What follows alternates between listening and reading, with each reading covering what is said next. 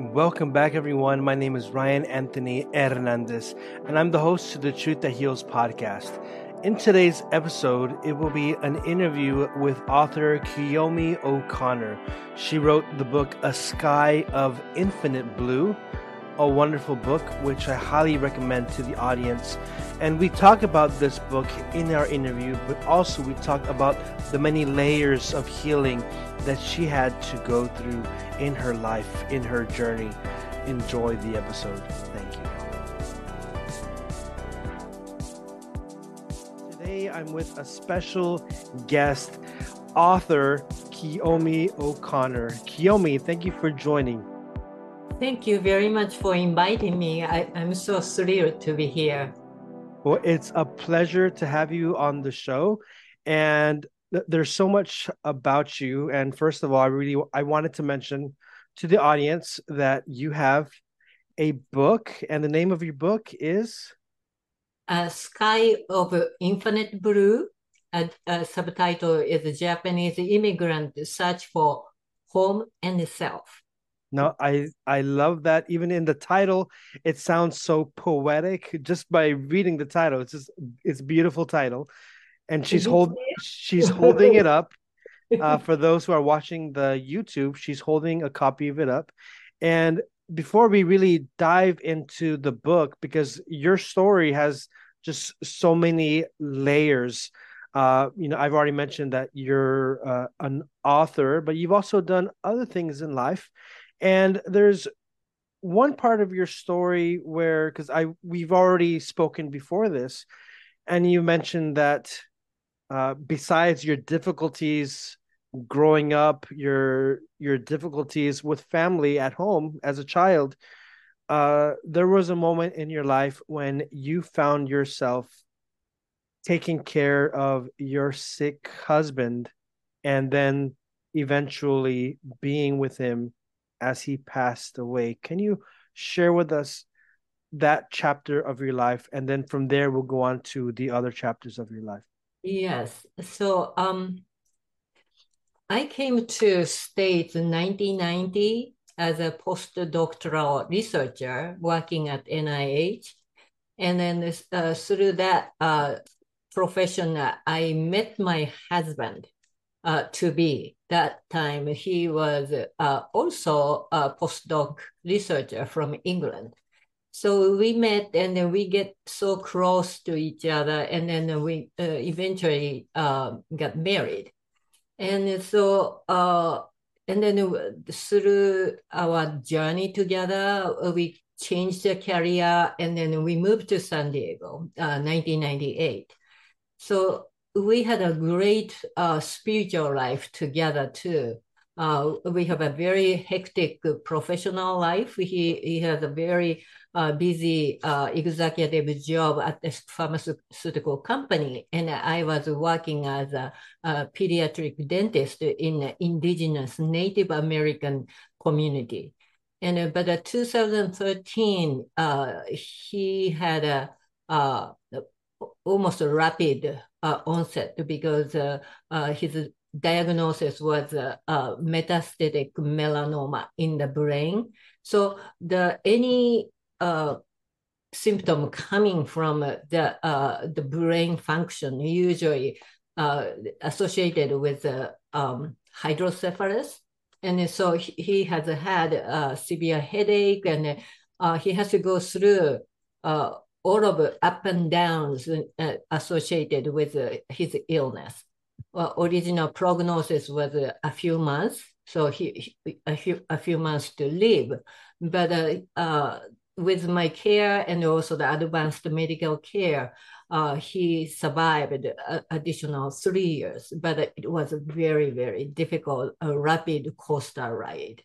But eventually, on the Independence Day, 2016, he passed away. And so I was devastated. We had a great spiritual life together, and he was with me for 26 and a half years. And he was a great partner and then best friend. He always called me bestest bestest friend. So even the best of the best friend. So that's how close we are. But I knew at the onset of his illness, some point he has to pass away. But just facing that death was so devastating because back in Japan, I had a pretty hard, a lonely life. So since I came to the States, we built a very meaningful spiritual life together. So losing him was losing my identity, myself, and my family. We didn't have a children. So it was taken all of what I was belonged to away. So it was very hard. So that hardship in the very deep in the hardship, I was always kind of pretending to be a warrior because I had to deal with his illness, go up and down so rapid roller coaster ride. I have to be there for him all the time. We didn't have a children, family. He was from England. I'm from Japan. Nobody was basically, and he was very secretive about his illness.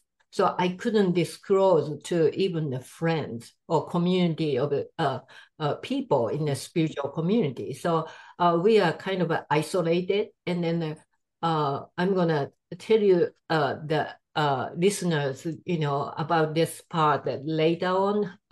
It was a big regret. I couldn't do it. I couldn't ask for help, but I should have. So, but anyway, it was a very difficult life. And then in the grieving time, I started to notice I was pretending very strong. I try to be perfect. I have an imposter syndrome. I always try to be perfect, but I am not perfect. When I'm alone at home, I was crashing into like a wailing, like a deep crying. And then so it was so lonely and then so difficult. And then but that time, I gradually noticed I have a duality of a life, pretended to be good and okay, but I wasn't okay. So that brought to me the life I when I was a child. So that moment when you found yourself grieving with for your husband, that was the time when you started to make the connection with your trauma from childhood? Yes. So because I was a emotional abuse survivor in Japan, uh, even just a 3.5 year old, it started very early in my childhood. My father and my father's side of the family always bullied me, and then they had done to my mother. And then they also categorize me as a mother's child. It's a part, in part, I think it is cultural. And I'm a second daughter in our family. And then eldest was categorized as a father's child. So she was always treated very specially, no matter what she does. And but to me, every encounter with paternal family become like a bullying or traumatizing me. And at the beginning, I didn't know what's happening, and I try not to take it seriously. Even as a child, I never cried, and but I try to kind of take as a, oh, this is an accident, somehow like a mistake. And then I was very forgiving. And then it went on. And then eventually it started to feel something must be wrong with me. And then the reason they are always targeting me must be me. I'm the one that causing the problem. And then I started to blame myself, like a guilt and shame. And then I was doing pretty well at the school because I have to make a balance by wearing protective armor on myself. So that protective armor was, the time I was giving my late husband care and also the grieving time, I noticed I was going back to that childhood armor wearing warrior. So that connection was a really big realization. So for over all those years, you didn't realize that you were wearing this protective armor? Uh, Actually, when I was in Japan, even it stays with me till like a 20s. So I had early 20s, I had a suicide attempt. And then, but still, as it failed, I started to wear the armor again. And then I was conscious about it. So when I was in Japan, I knew I was wearing armor. And then when I came to States 1990, I almost escaped, like I left everything behind in Japan, and I needed to start anew. So that's how I came to States. Of course, I received the invitation to work at the NIH. That was wonderful. But without that escape, the way I can rebuild myself, I don't know what happened, what could happen to me back in Japan.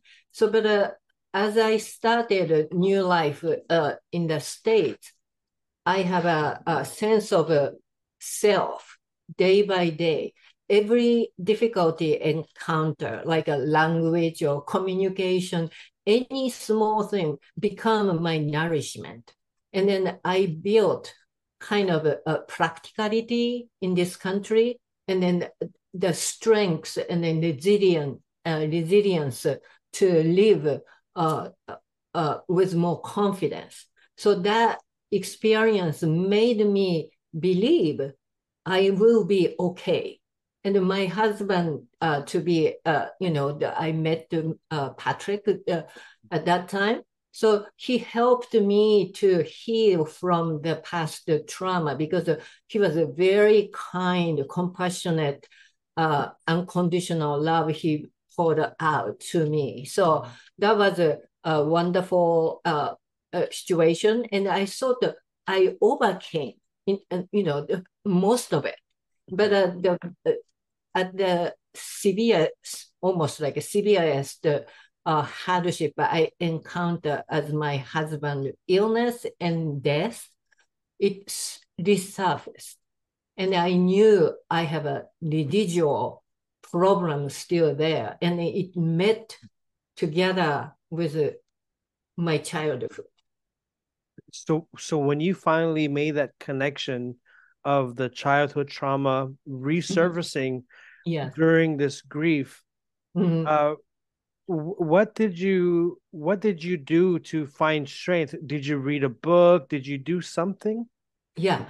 As I briefly mentioned, my husband and I started practicing Buddhist teaching almost as soon as we moved to San Diego.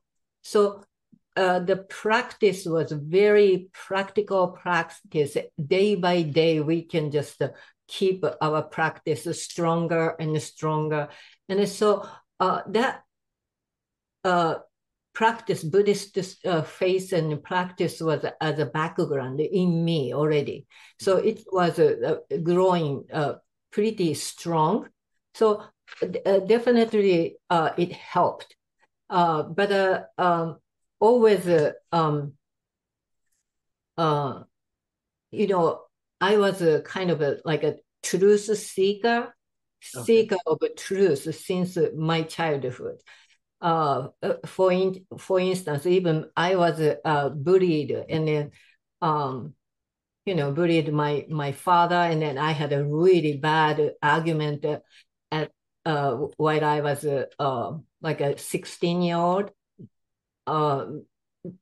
But still, amongst my sisters, I have a older and younger sisters, three of us. I'm the only one confronted my father because my father had a little outside marital affair and then had a really impacted our family life, family dynamics, everything. So, but I confronted it. And then so I couldn't take the part of my truth seeking. So that truth seeking is the one that after I realized this duality, went back to the childhood. I needed to find the true myself. What's really happening, and then how I can go and then accept whatever it is. I need to dig into the truth. That's how I actually started writing. Wow. Okay. This is yeah. Uh you mentioned something that is very terrifying for some people, and that is confronting a bully. And in your case, unfortunately, the bully in your life was your father. Yes. What was that experience like to confront him? you know, he was a bully, and then but also I always understood where he was coming from. He was in a way he was concerned about me too. So as a father, even he was very harsh on me. However, he had some kind of a expectation out of me. Like he expected I will be great person, but I wasn't perfect, so I was always like asked to be the best. I couldn't take it. I was wounded. I was traumatized. So while he was doing a very unethical thing to our family, I have to speak out for my family, for my mother, and then for everybody. So I have a very strong just Yes. sense. So I did, and but afterwards it wounded me even more because I felt I'm even confronted, and but in our culture it wasn't allowed. It was Mhm. taboo, absolutely taboo. As a girl, a daughter, and then I was a second daughter, and then father was like something very. It's not a god, but a very important. Yeah. And then even he did something wrong, criticizing that piece for the sake of my family wasn't allowed, but I did. And but I know he was deeply hurt, and I took it very deep inside me too. So we both hurt. So after that confrontation, did you stop talking or you know, at that time he had a outside marital affair, and then he had a baby daughter, and then that was a big finding, and then so he was kind of a little waiting to be escaped for a while from our family too, because he was threatened by the woman's family. Mhm. My father was in a very important position at the university, so they threatened. So he had a very difficult situation, but I felt basically I helped him to uh, separate himself from our family for the sake of maintaining that affair. So it was complex, but so in a way, I helped him to escape from our family. But uh, he found to be kind of relieved, Okay. relieved from the pressure from our family, and then he can escape to another family. And so it was very difficult family dynamics, and but I took it very seriously, hurting myself. Yeah, I gathered courage to tell him, but I got hurt. Yes. And you also mentioned a little bit earlier how you had a lot of roots with your spiritual side. Mhm, As this was happening in your life, this confrontation and mhm, you and your father moving on and all this, uh, mhm. how was your spiritual life at that time? Was there a point where you thought to yourself, I don't want to have a spiritual life. I just want to. No, I was, I think if looking back, since my childhood, I was a truth seeker. And then always spirituality was very important to me. But once the darkness started to just cast over me, and then that cast made me feel more inflicted, like the blaming myself. But that's also the third part of we may be talking about. We have to get out of this cycle of inflicting self.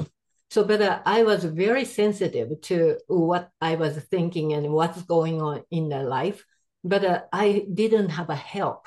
So that's why I went to pretty going downward. But academically speaking, at university, I had an armor and I did pretty well. So that's why it took me to graduate school and then even to come to the States as a researcher. So I was doing well, but my inner world was pretty much going downward at that time. So as you look back, Mhm. and you see this downward movement, but academically you're going upwards. Mhm. Was this part of your inspiration to write your book? Oh, definitely. I mean, so the duality of life is there. So uh, after I lost my husband, I was pretended to be normal and then okay, I am strong enough and confident enough.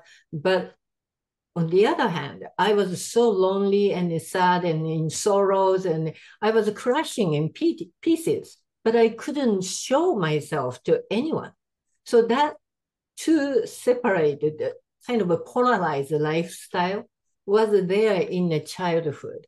But because of my Buddhism and then uh, writing helped me to bring these two separate worlds into the middle.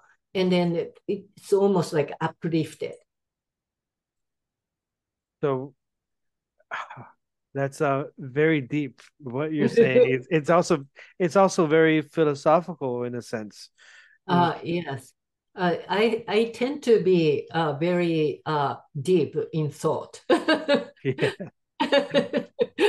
So would you say that writing contributed Yes.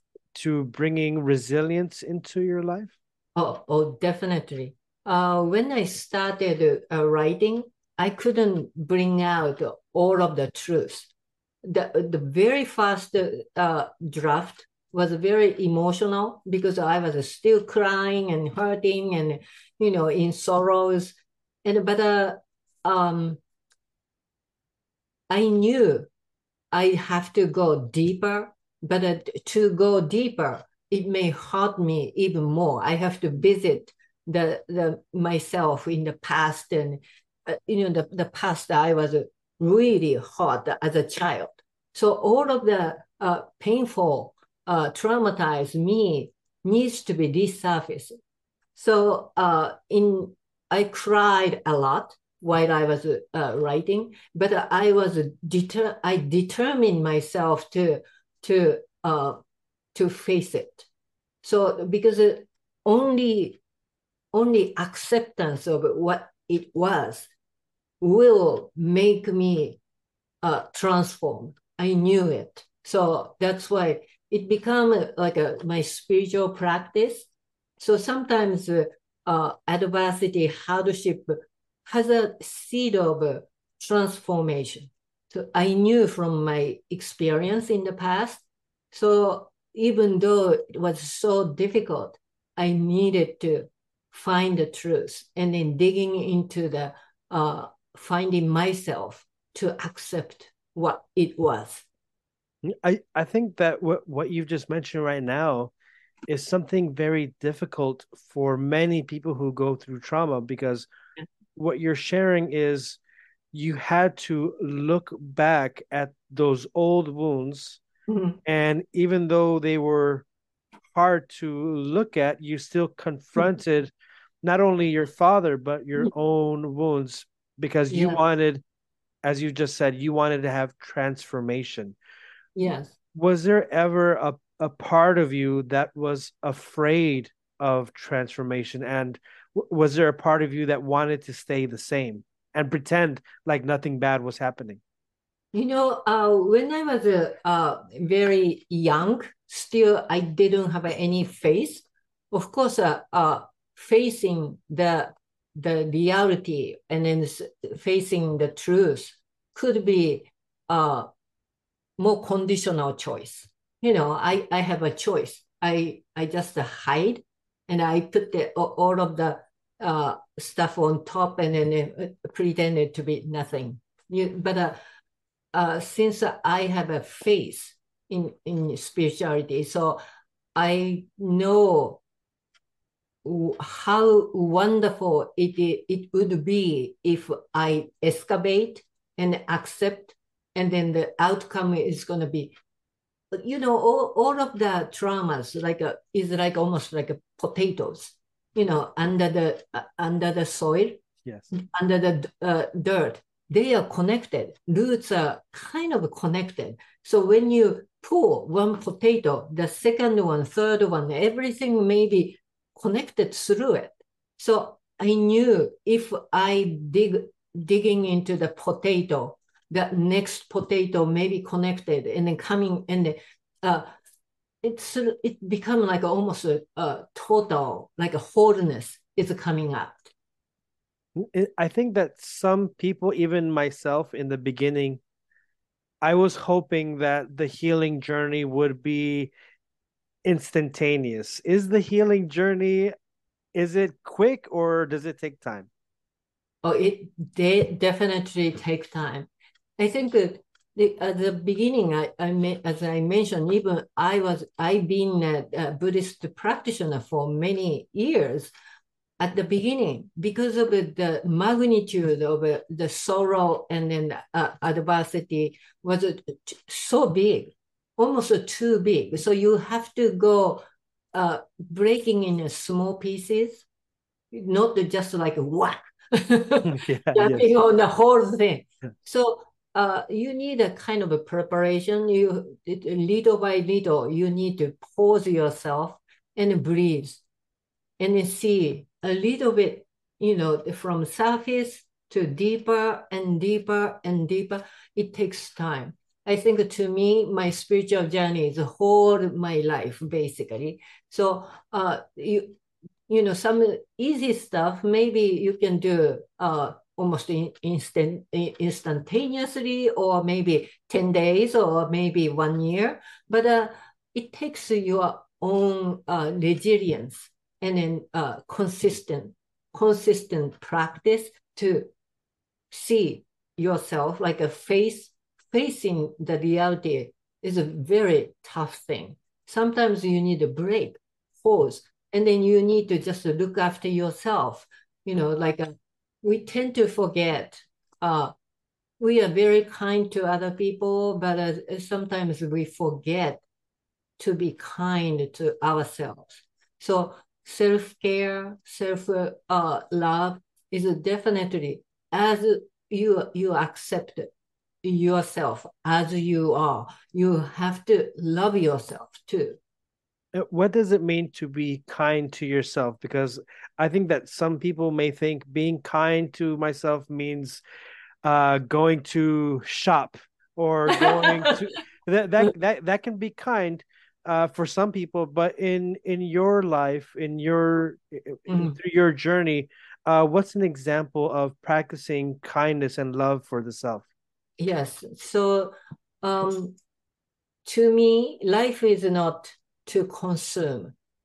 Consume means like a shopping, Mhm. So we we need to earn our lives. So in order for us to do it, we have to be involved, committed. So to commit, sometimes the pain involved, right? So depending on how much pain involved, sometimes you have to take a little break. And then, so it doesn't mean to be selfish, but you need duly respect yourself, like giving yourself space. Because if something happened, we usually not blaming, complaining about external stimulants or like assaulted from outside, but eventually we started to blame ourselves, like shame or guilt, or always self-criticism is the one killing us. So that cycle, vicious cycle, needs to be stopped. So once it started, it's an unnecessary cycle. So you need to stop. But that's the self-care. Okay, wow, that is a beautiful answer. And I think that many in the audience, including myself, we're learning so much from what you've had to say.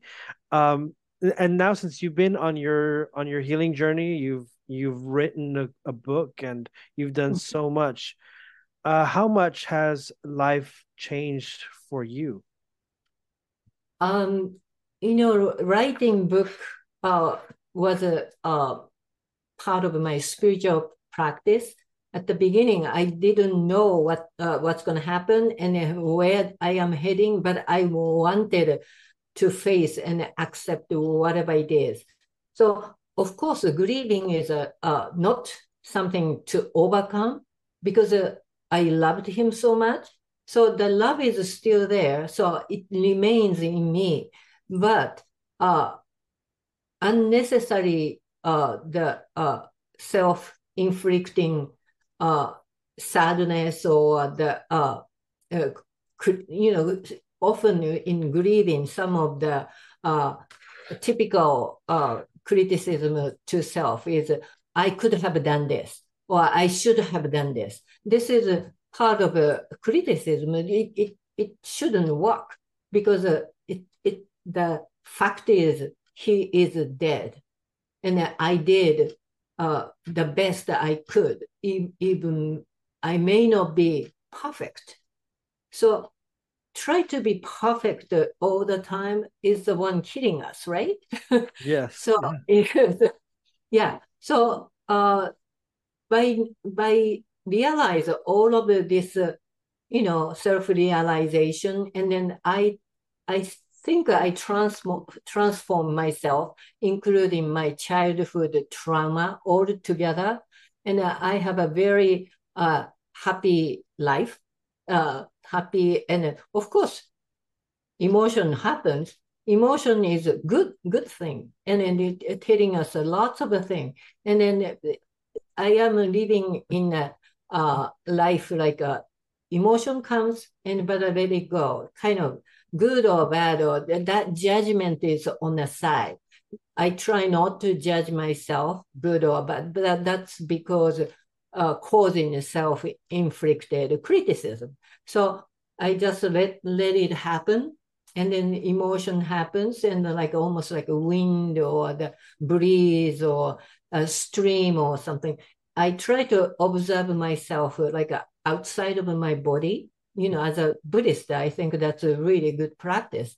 Try to be outside of my body and then see from above and then what's going on in me and then in the surroundings. And I hope everybody our love and hope all together, and then that's the one that truly uplifting us.